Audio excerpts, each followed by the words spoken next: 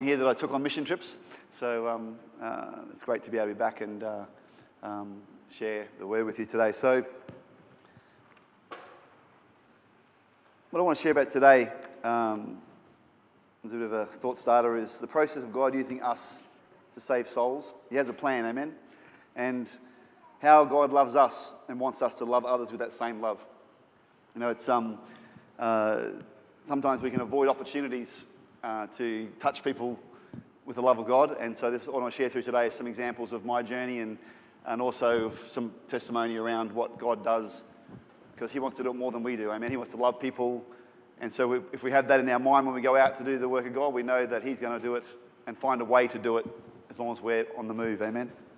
So I just want to start my journey. Started back when actually before, sorry, can I just play the Kinglake video? Sorry, I missed the first bit. I just want to show you a video of, just to give an overview of sort of the things that I've been involved in, and I'll talk through that throughout the message as well. So thanks, guys.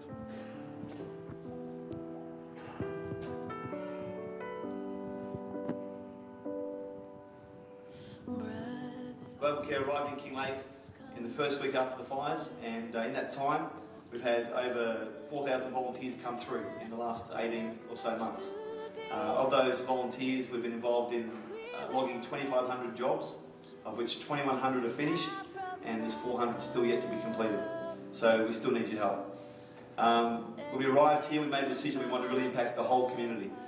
We brought down people to do youth work. We're involved in a local youth group and still are to this day, every Monday night, taking kids home on the bus to quite remote houses from the area.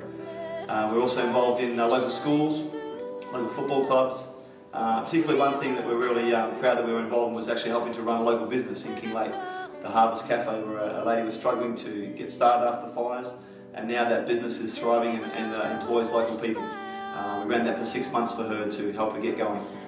We're also involved in all sorts of work, from splitting logs to delivering firewood, bobcat work, etc. And we really want to encourage you to come down and give us a hand. There's many, many more things to do.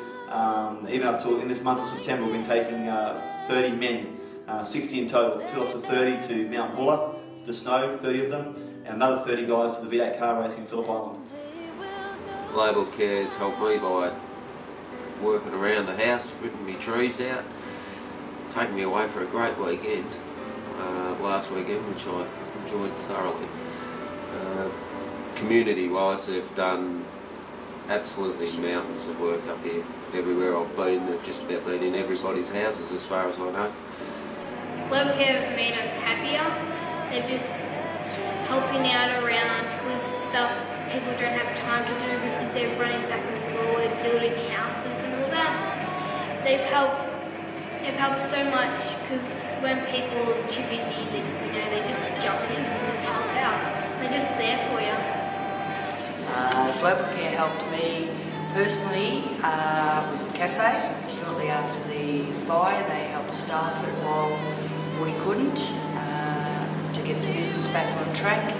Volunteering, you learn something about yourself, you learn something about other people, and at the end of the day it's just a great feeling that you've done something. You don't want anything in return, you just want to give your experience and I suppose give your skills to someone who may not have access to that otherwise, and at the end of the day it's the feeling that you get personally of helping someone else. Where can you start thanking them? They've done so much, they've always been there, they're unbelievable. I don't know where to start to thank them.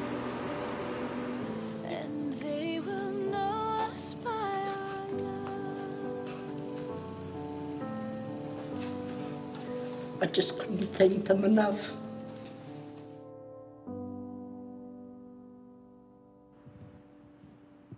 The main reason I wanted to show you the video wasn't to so what we did, but I just wanted to highlight some of the God factor that through this. We were there for 2 years. That last lady, actually, she's the first person I met, and she was very anti-God, and then continued to tell me that her grandparents used to be pastors in Toowoomba. And so eventually led her to the Lord. She was in her 80s, and we helped around the house. She started testifying the night of the fires, the divine things that happened where a tree fell and missed the house by this much, and just amazing journey. She was just one of many, many relationships that were built there. But I went down there I was told, can I go down to King Lake for a month? I had been doing overseas stuff for Global Care, not Australia, for about 6 years, so I had 3 business cards left. So I went into the community. It was still loss of life. There was places black, and I had no one. I gave my first 3 business cards out. Didn't find the right person, so it was all in God's hands. I needed to find a way to be able to have access, first of all, to a locked-off area, because you can't just go in there.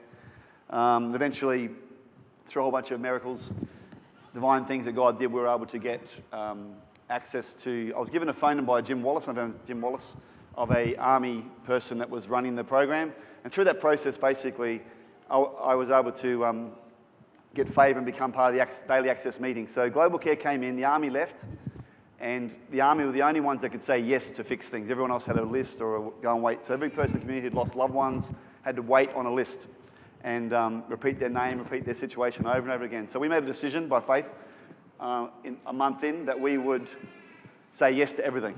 No is not an answer. And to give God glory, for 2 years, everything came through. Amen? From the smallest to the largest things. We were in everyone's homes, as they said on there. Great example was there was a man who came to us and he said, I've got a water tank, I've got to get it up 20 metres in the air. All we've got is 12 volunteers and the rest are spontaneous volunteers. So we don't have the skills, the resources, but God does, amen? And so basically that guy who saw at the end sadly lost his life later on in a tree accident, but he was actually one of the best arborists in Australia. And he actually volunteered and did about $100,000 worth of work for free for all the people in the community. Another one was we had this day when this tank happened, one of my work colleagues, volunteers said, going through the yellow pages trying to find to hire a cherry picker or something. And I said, mate, just trust God. Every other time it happens. So anyway, he walked out in a bit of a huff and pulls up outside the bakery was a cherry picker. And he went over to the man drove 40 minutes each way and did it for free. And that was the sort of thing that happened every day of the week, amen? So from that's why I go back to how it all began for me and just encourage you guys the journey of all having a part to play in seeing lives change every day of the week, amen? And so started with the men's prayer meeting. We prayed for about 9 years every second Monday night.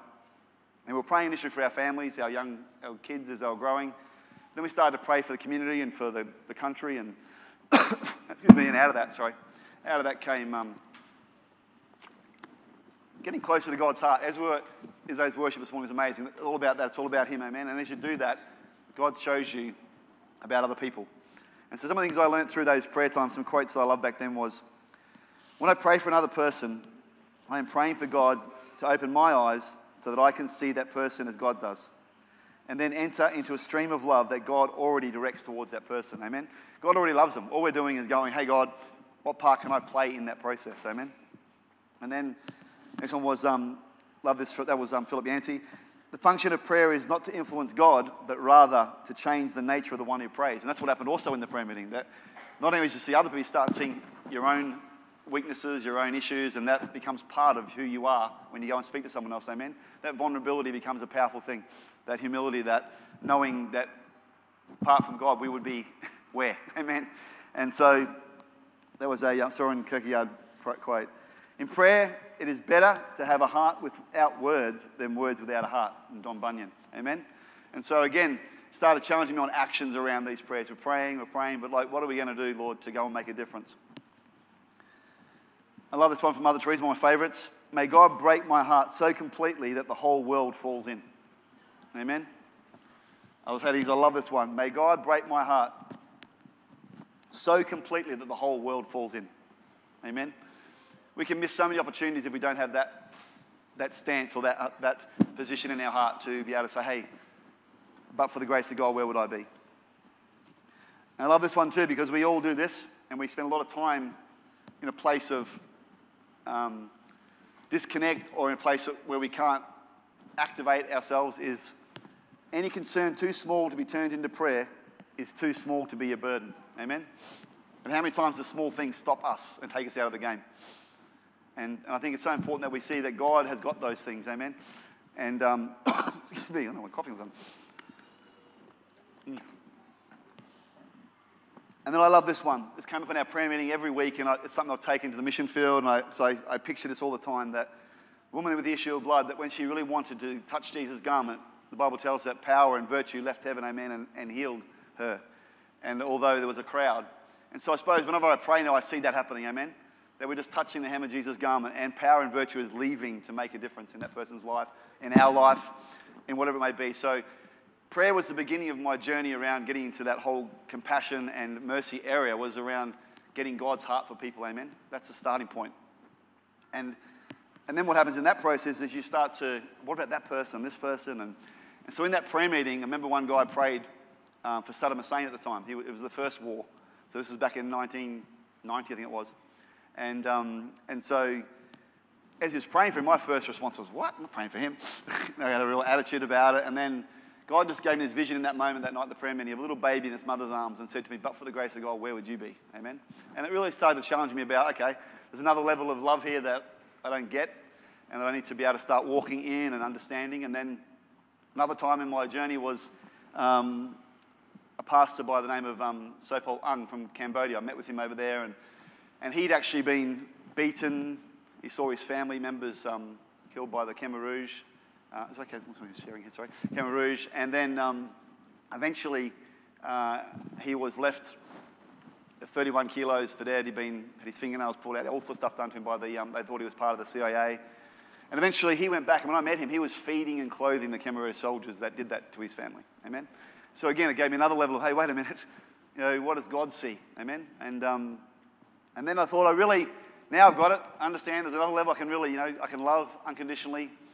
And then I was watching a video of a reenactment of a lady whose daughter was sadly aggressively got rid of by a man and perpetrated against and passed away. And so I just want to say that for the kids, sorry.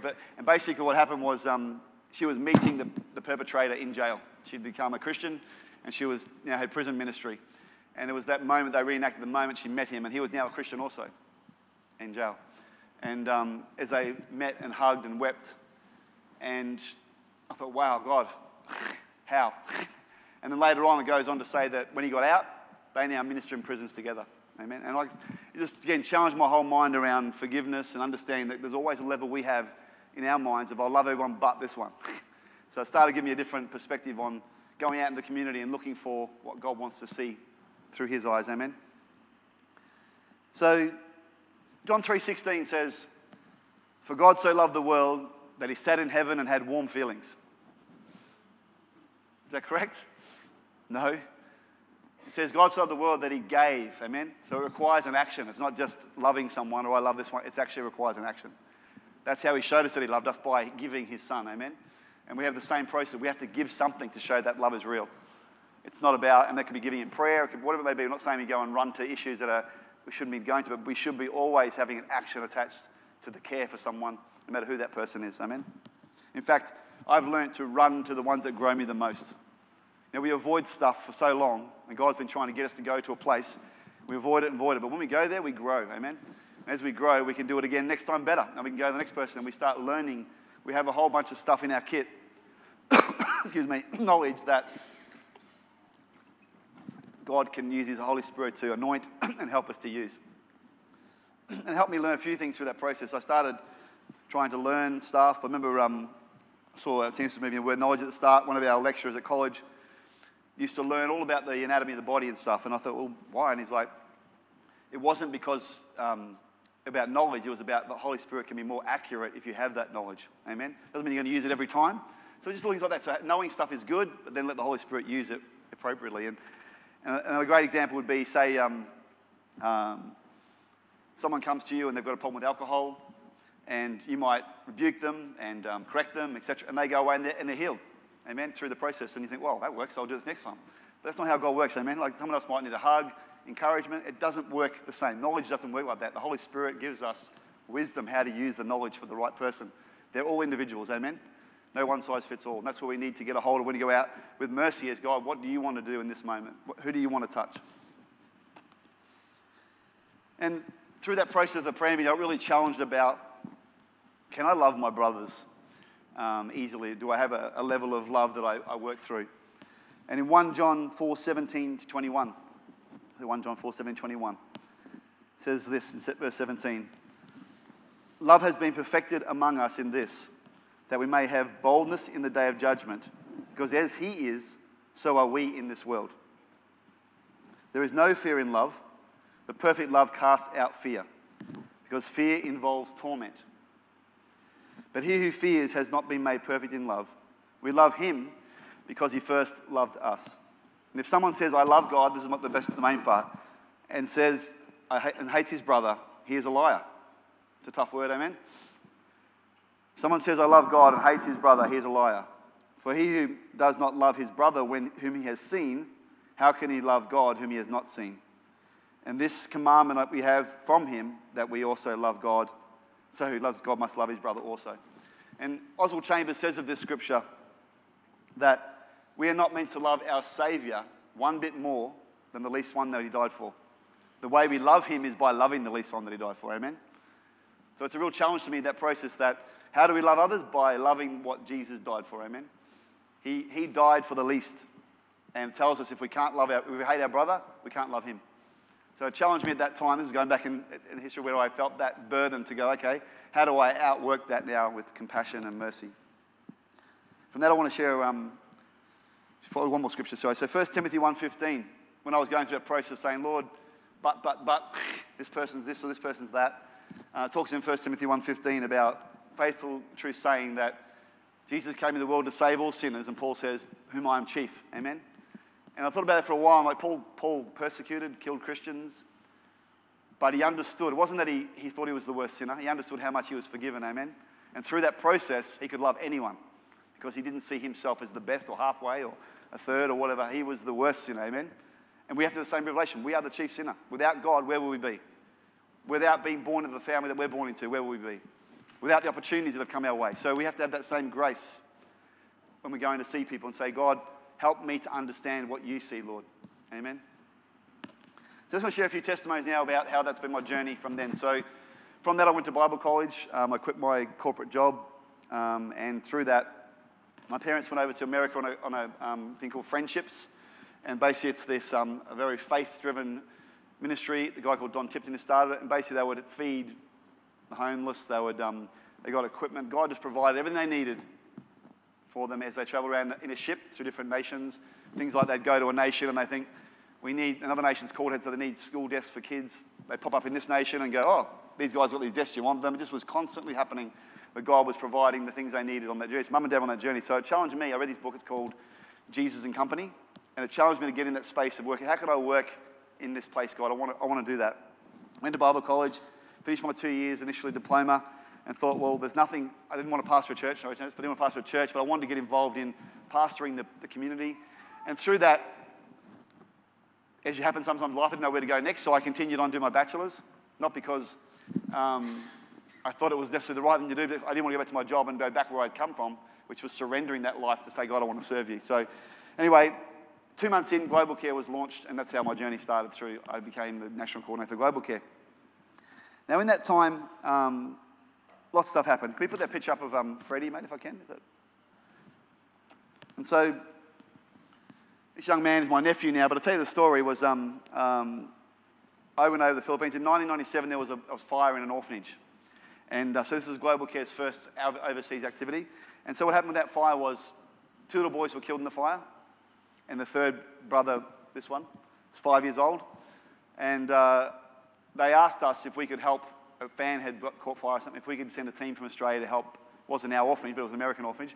Can we help rebuild it? So we got 12 tradesmen from Australia who flew over to rebuild the orphanage. When they got there, my brother-in-law, who was leading the team, he's a builder, had always been adamant. He had three little daughters at the time, and his wife always wanted to adopt a son. Doesn't know why, but anyway, he's walking holding this little boy's hand. He's 5 years old, everywhere he goes, holding his hand. Anyway, eventually he decided, we want to adopt him. Well, the law, which rightly so, is you can't just choose a child. It's not like picking candy. So basically he came home to Australia and they started the process of applying for adoption. In Queensland at the time, you couldn't be more than 7. Other parts of Australia was 10. So anyway, at one point, after sharing their story with they wanted to ask them, why do you want a 7-year-old boy from the Philippines? Sorry, 8-year-old boy, because it's gone on for these 3 years at this stage. And they told the story of what had happened with his brothers in the fire, and they literally said, okay, good, you can't adopt anymore, and took him off the list. So my brother-in-law then went back and tried all sorts of things. Ended up moving to the Philippines. They sold up their businesses and moved there, and they lived down the road from the orphanage, and they worked with him, and they sort of fostered him for that next 2 years. And then after 2 years of doing that, they were still told again, you can't have him. So eventually, I think he was 11 years old. They go to Australia. My brother-in-law kept saying, no, I've given up. We're saying, no, trust God. He's had enough.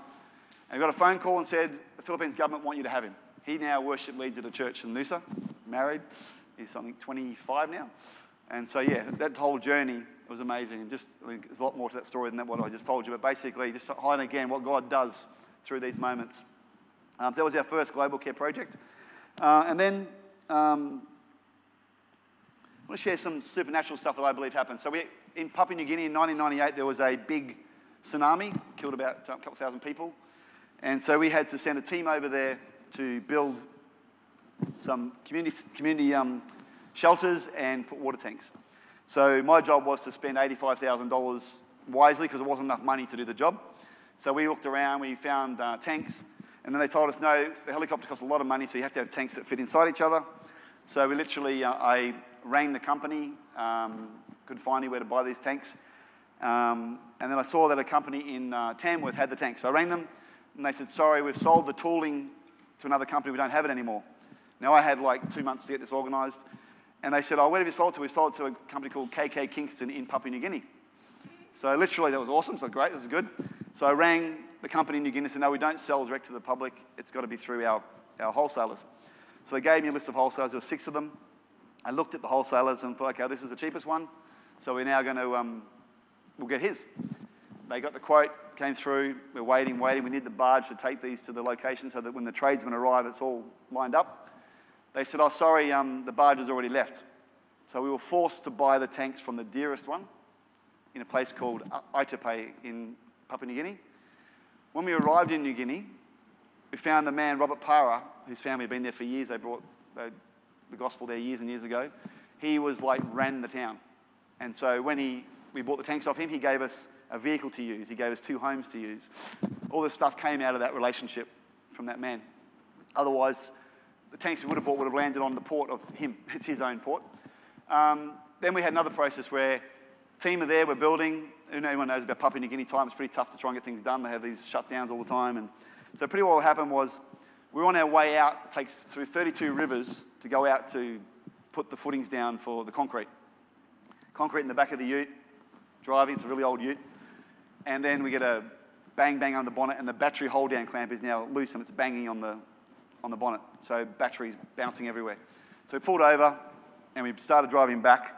And about 10 k's back, we found a man on the side of the road and we said to him, do you know where we can find a welder? And he goes, I'm a welder. Jumps in the back of the ute. We drove him back to his place of work, which was the Department of Works. We get there and he said, oh, it took 2 hours, welded it all up. He said, oh, how can we pay you? And he said, oh, talk to my boss. I'd met his boss, I didn't know this, 2 days before in a restaurant. Cook Island guy.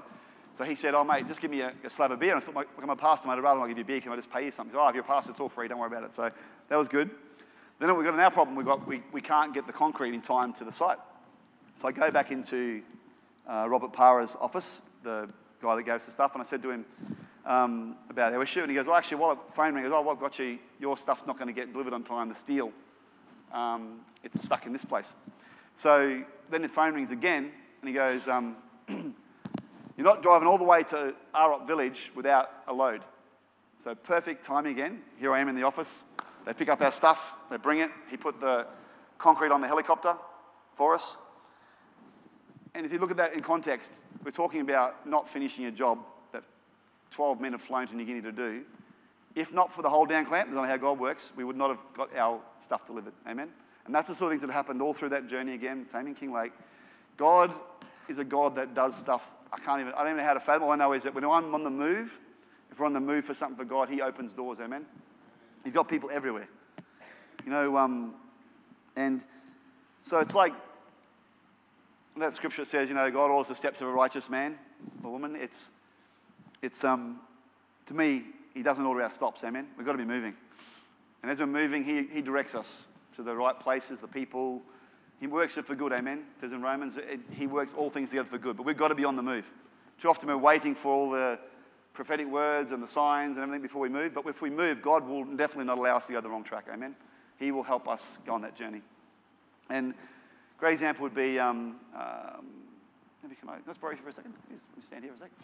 Can I borrow you for a second? Not nothing. Can I borrow you for a second just to display something? It's all. It's not going to hurt you or anything. Just I'm not touching you. Just there. So basically, say for example, what's your name? Sorry. Rochelle. Say Rochelle wants to. Actually, no. Tina, you want to come in? Yeah.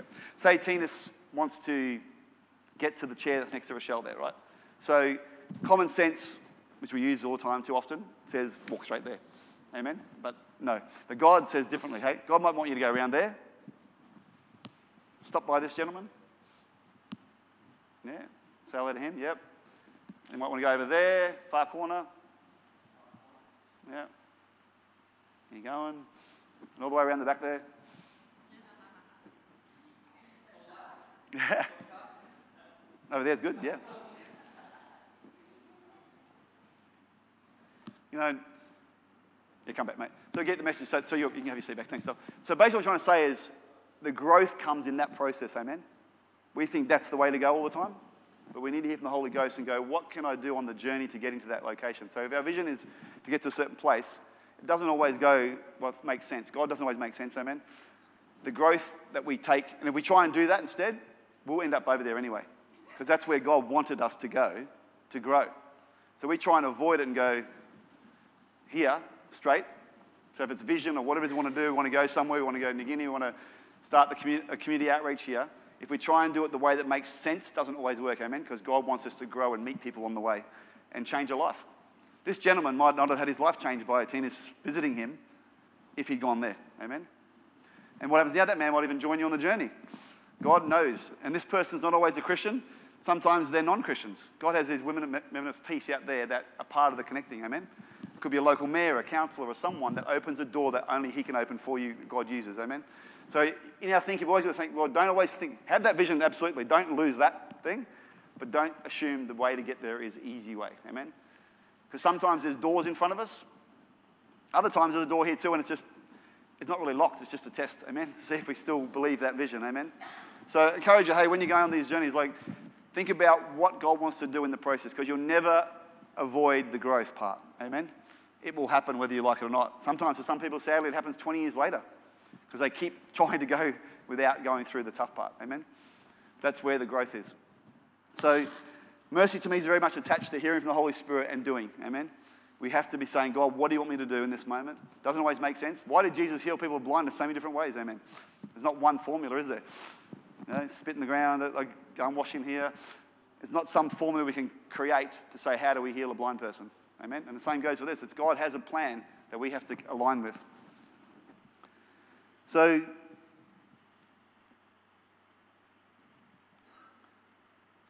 when I resigned from I resigned also from my role.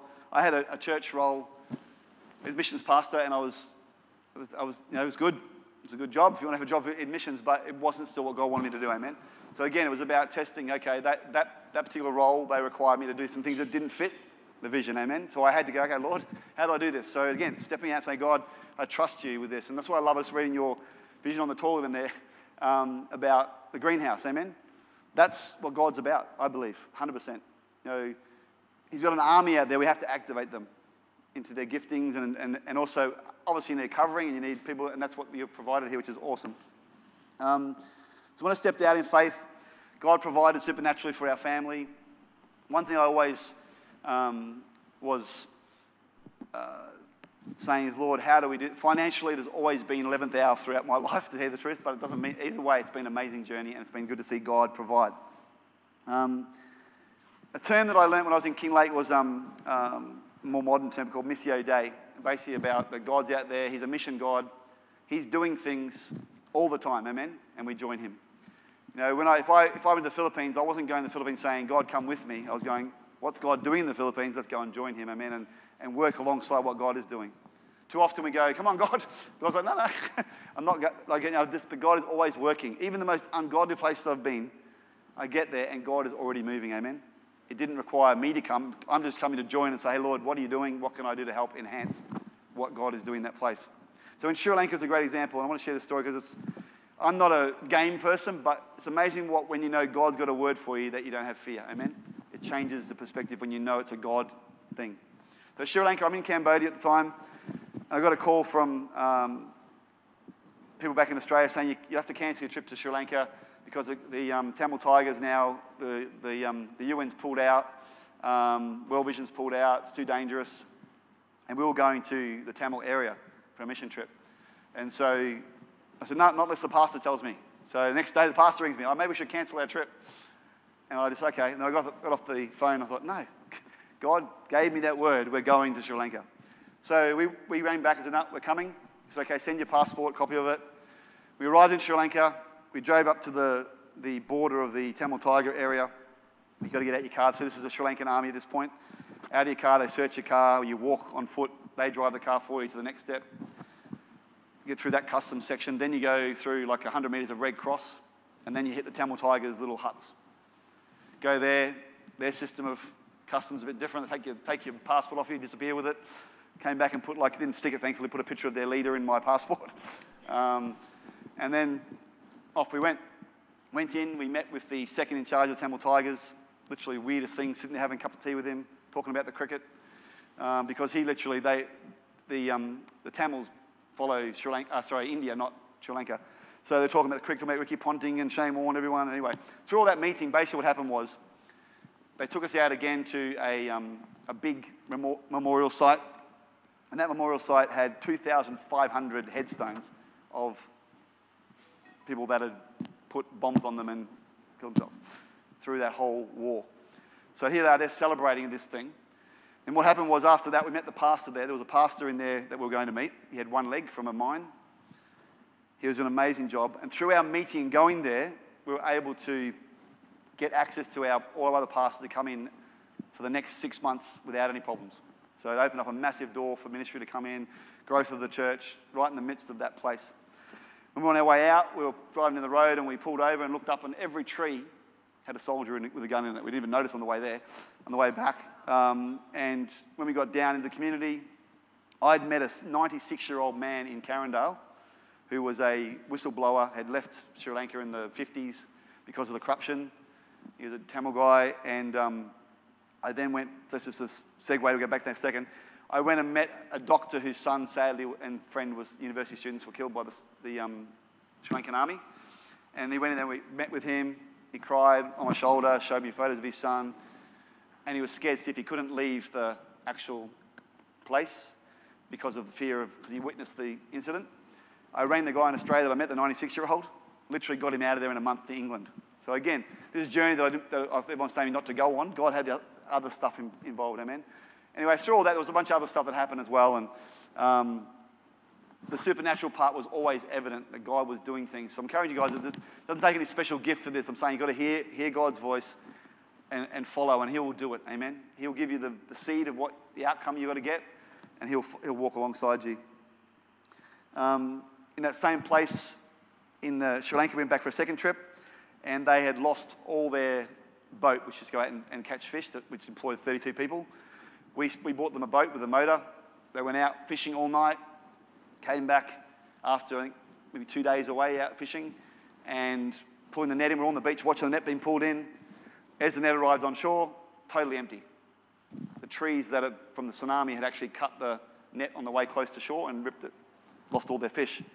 So we literally went to his house, and I walked to his house, and he had this house, and there was every god you can imagine, thousands, like trunks, he's a Hindu guy, like everything you can think of was on the walls. And we prayed for him that the next time I go out, that God would provide a catch for these people. 2 days later, went out, we hear these horns and little bells on bikes going on. We get down there, and they caught 500 kilos of fish. Just massive. It's like Bible days. I've got a video of it somewhere, actually. Seeing this fish get thrown into the boat. Anyway, I went back to his house at the end of the week when we were leaving, and there's only 2 pictures on the wall in his house. One of Mary and one of Jesus.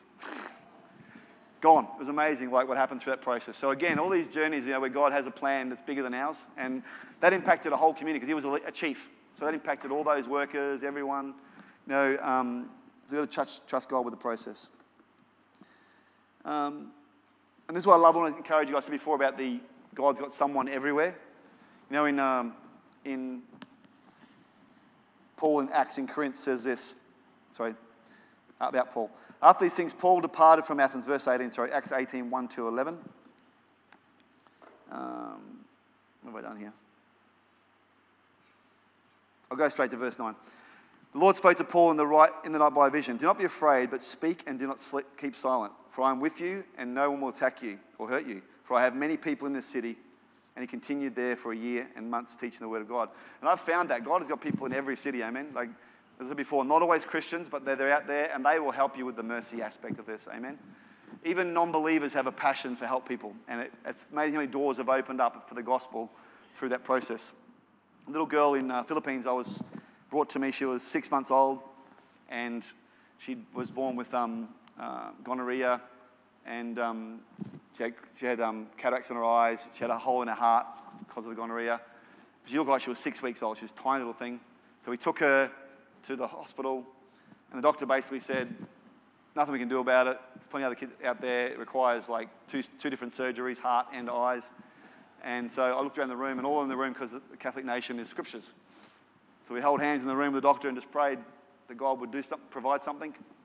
She goes, actually, my friend is an optometrist, or ophthalmologist, what you call it, for doing your eye surgery, and her husband's a heart specialist. So out of that process, the two of them did a combined surgery with the old school eye stuff, and he did the heart thing, and that little girl running around today, amen, who wouldn't have lasted another year. So again, God has these moments where you don't give up at that moment. Say, God, what do you want to do, Lord? And you know, it's a tough sometimes, but I always think if it's in front of you, see what God does, amen. Take the opportunity. So for me, evangelism is not just a process. So not just an event, it's a process, amen. You have events which people come to, but for me, I'll go over my life. I'm sure with other people, and same people out in the community we're going to be catching up with, and I'm believing for everyone to do that, is there's a process that takes place. I look back, and there was many times, maybe 6 at least I can recall in my life before I became a Christian, where God was using someone to speak to me, amen. And that for you, you're on that journey as well. So that person may not be, says, you know, about Apollos and Paul. Whatever part of the journey on, whether it's watering or seeing the increase. And God gives that increase at the end, amen.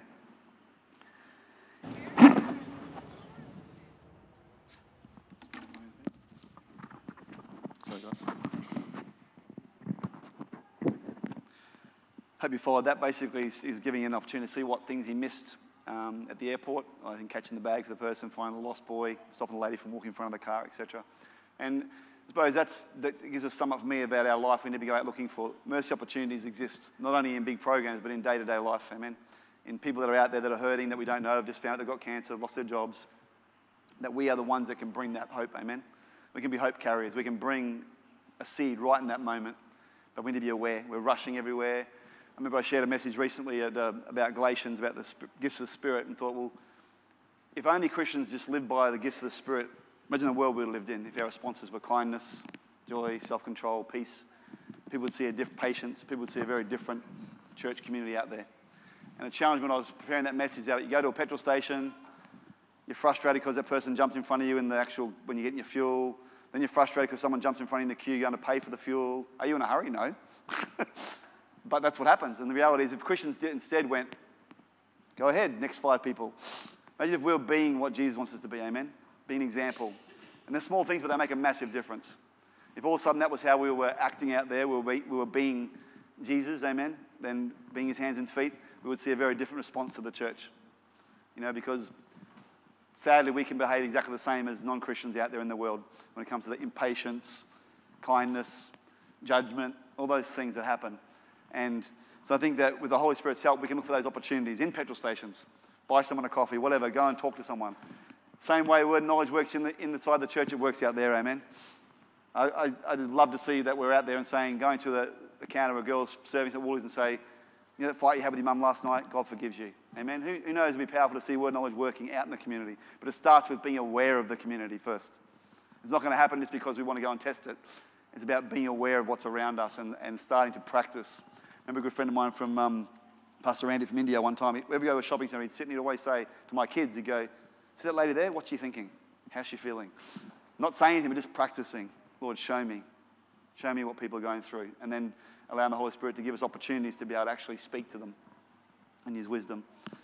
So I see that video as a small example of a bigger picture that we can go out and say, hey, what am I missing in my busyness, in my rush, that can impact a life? How do we love people? Amen? The example we have of loving each other is a big part of that. And in John 13, 34, 35, Jesus said, a new commandment I give you, that you love one another as I have loved you, and that you also love one another. And by this, all will know that you're my disciples, or my Christians, amen? They know by the love we have for each other. That's the key. Our example is so powerful.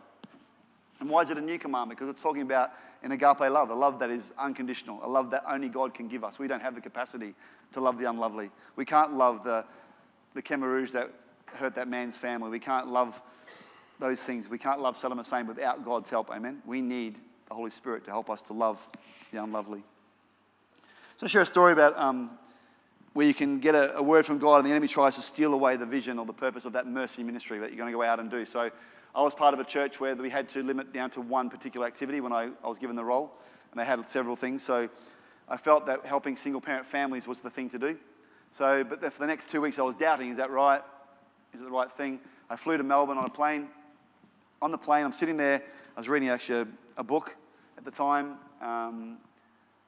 and this lady sat next to me with 5 daughters. So one of them was on the lap, and she was obviously intoxicated. She'd been drinking a lot, and her 16-year-old daughter was rubbing her on the back saying, it's okay, Mum, and she was abusive to the 16-year-old daughter. So the 16-year-old daughter tried to help by saying, look out the window, girls, their first flight. And then she said, she asked the hostess, because it was a Virgin Blue flight at the time, and it was $2.50 to buy the headsets. She said, can we get headsets? And the hostess said the $2.50, so they bowed their heads, sad. So I wrote a note to the hostess and said, look, any chance you can pay for colouring books, headsets, whatever else you've got there, and I'll pay for it when I get to Brisbane. I'll go to the ATM and I'll get the money out. All of a sudden, out all the stuff. They get brought out colouring books, face paint, did all this stuff. And then eventually, I got a note handed back to me by the hostess, and it said, thank you for being so generous, but we've taken up a collection amongst the hostesses for the girls.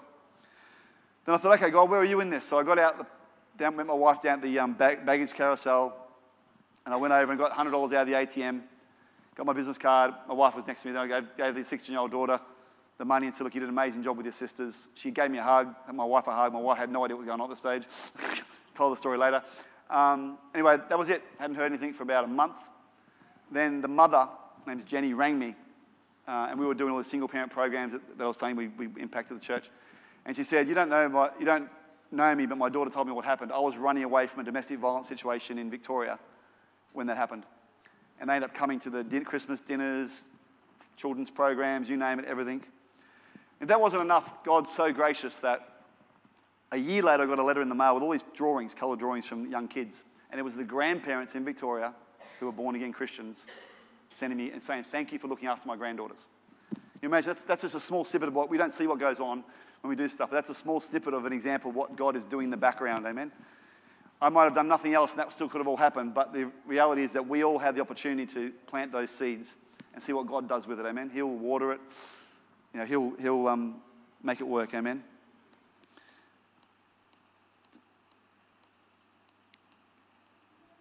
Then we had a thing called Adopt a Block before we move into some other things, but we'd Adopt a Block. So I used to train pastors before they go out and start churches in doing mercy ministry. So this Saturday, we would put a letter in the mail on a Thursday saying, we're coming to your house between 10 and 12 on Saturday, do stuff around your house. So we letterbox dropped to a community, and we went out, and the first day, one particular gentleman, we went to his door and he literally swore at us, told us to get out of here, dropped a few F-bombs, etc. And then we moved on. We did this for 4 weeks with those guys while they were training. So week 3, when we're out there, and the neighbour comes to me from that man and said, can you help Carl next door because he's got cancer? I said, mate, he doesn't really want us to help him. He's not happy. He came out and stood next to me and said, mate, I'm so sorry about the other day. I can't work in my garden because I've got medication that affects me in the sun. Can you please help me? Of all those people we visited, 100, he came to church, got anointed with oil and got prayed for and became a Christian. So the one that was, again, abusing us was not the one. So again, using God's eyes, amen, it's different, amen. Doesn't always look the way you think. Another time I was in the Queen Street Mall. We go in for 4 years, we go every Friday night till it was 2 in the morning to share the gospel with people. And one of my teammates would always say to them, it's a sad indictment, God wants to be a father to you, and most of them responded badly to that comment, to tell you the truth, which is sad. But one guy did that one time, and he got abusive and said, my dad, and I looked at him, about 10 minutes into this rant, I said, mate, you love your dad. He just burst into tears and he goes, yeah, I'd kill for him. He also came to church and ended up moving with the family in church. And so, again, the ones that aren't always obvious are not, it's not the way it works, amen? It doesn't always work that way. Then we had a backyard blitz. I know everyone heard of that. Brisbane had like the Lord Mayor's like big blitz of helping all the houses in Brisbane. So churches would come together and they would like literally have a staging place. So this could be a staging place, and all the churches and would come in, and volunteers would go out with lawn mowers and just help the community once a year. So this day I was given that role of coordinating it, but with a day's notice. I had no idea who's coming. I didn't know what houses we're going to. So I rocked up in the morning at 8:30 for a 9 o'clock start with a bunch of sheets to work out where we send everybody. So we just randomly said, you four there, you there, you there, you got a trailer. We didn't even know what the job was. So we sent them off like that, and we came back and had testimony later of what God had done. One of the families came back and they went to a house where the lady only spoke Latvian, and so did the volunteer. Again, so God works even through the disorganization, through all this stuff. God gets his outcome, amen? That was always going to happen, amen? God, and this is the conflict between working in like God's plans versus us on the move. I believe it's always happened. My experience has always been when we're moving, we're not standing still. God makes the way. He adjusts things. He makes it work. And even when we don't understand it, even the most ungodly places like in Sri Lanka, he has a plan that we can be a part of, amen? And so we're joining him. We're not saying, God, come with me. It's like, where are you now, Lord, and what can we do to make a difference? Can we get the musicians back up? Is that right? Yeah. I just really...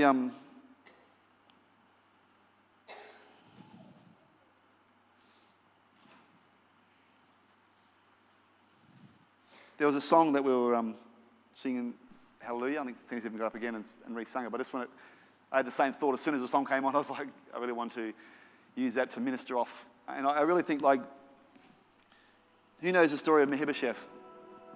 You know that story? So, literally, Mephibosheth was who David wanted to show kindness to. He's part of Jonathan's family. And Mephibosheth didn't know that he was meant to be at the king's table, amen? He was lame in both his feet. He came into the room to the king, King David, and said, why would you look upon such a dead dog as I? Like, why me? And he said, because I wanted to show kindness. So basically, we can either believe that ourselves about ourselves, so that we're not meant to be at the king's table. But before we can bring others to the table, we have to really know that we're meant to be at the king's table, amen? We need to know, just like Mephibosheth, that the same way that there was a covenant between Jonathan and David, there's a covenant between Jesus, that a covenant for us that we can tap into that gives us ability to sit at the king's table, amen? And so, as we're singing this song, I really want to allow God to speak to you about loving you and then going out and loving others, amen? But first knowing how much God has forgiven you, how much God has empowered you, how much grace he's given you. And we want to go out with that same grace into our community, amen, and say, God, show us.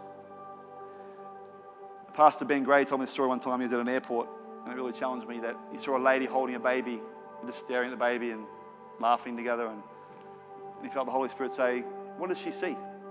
And he said, oh, joy, and through all these lists of things. And he felt the Holy Spirit say, no, she sees goodness.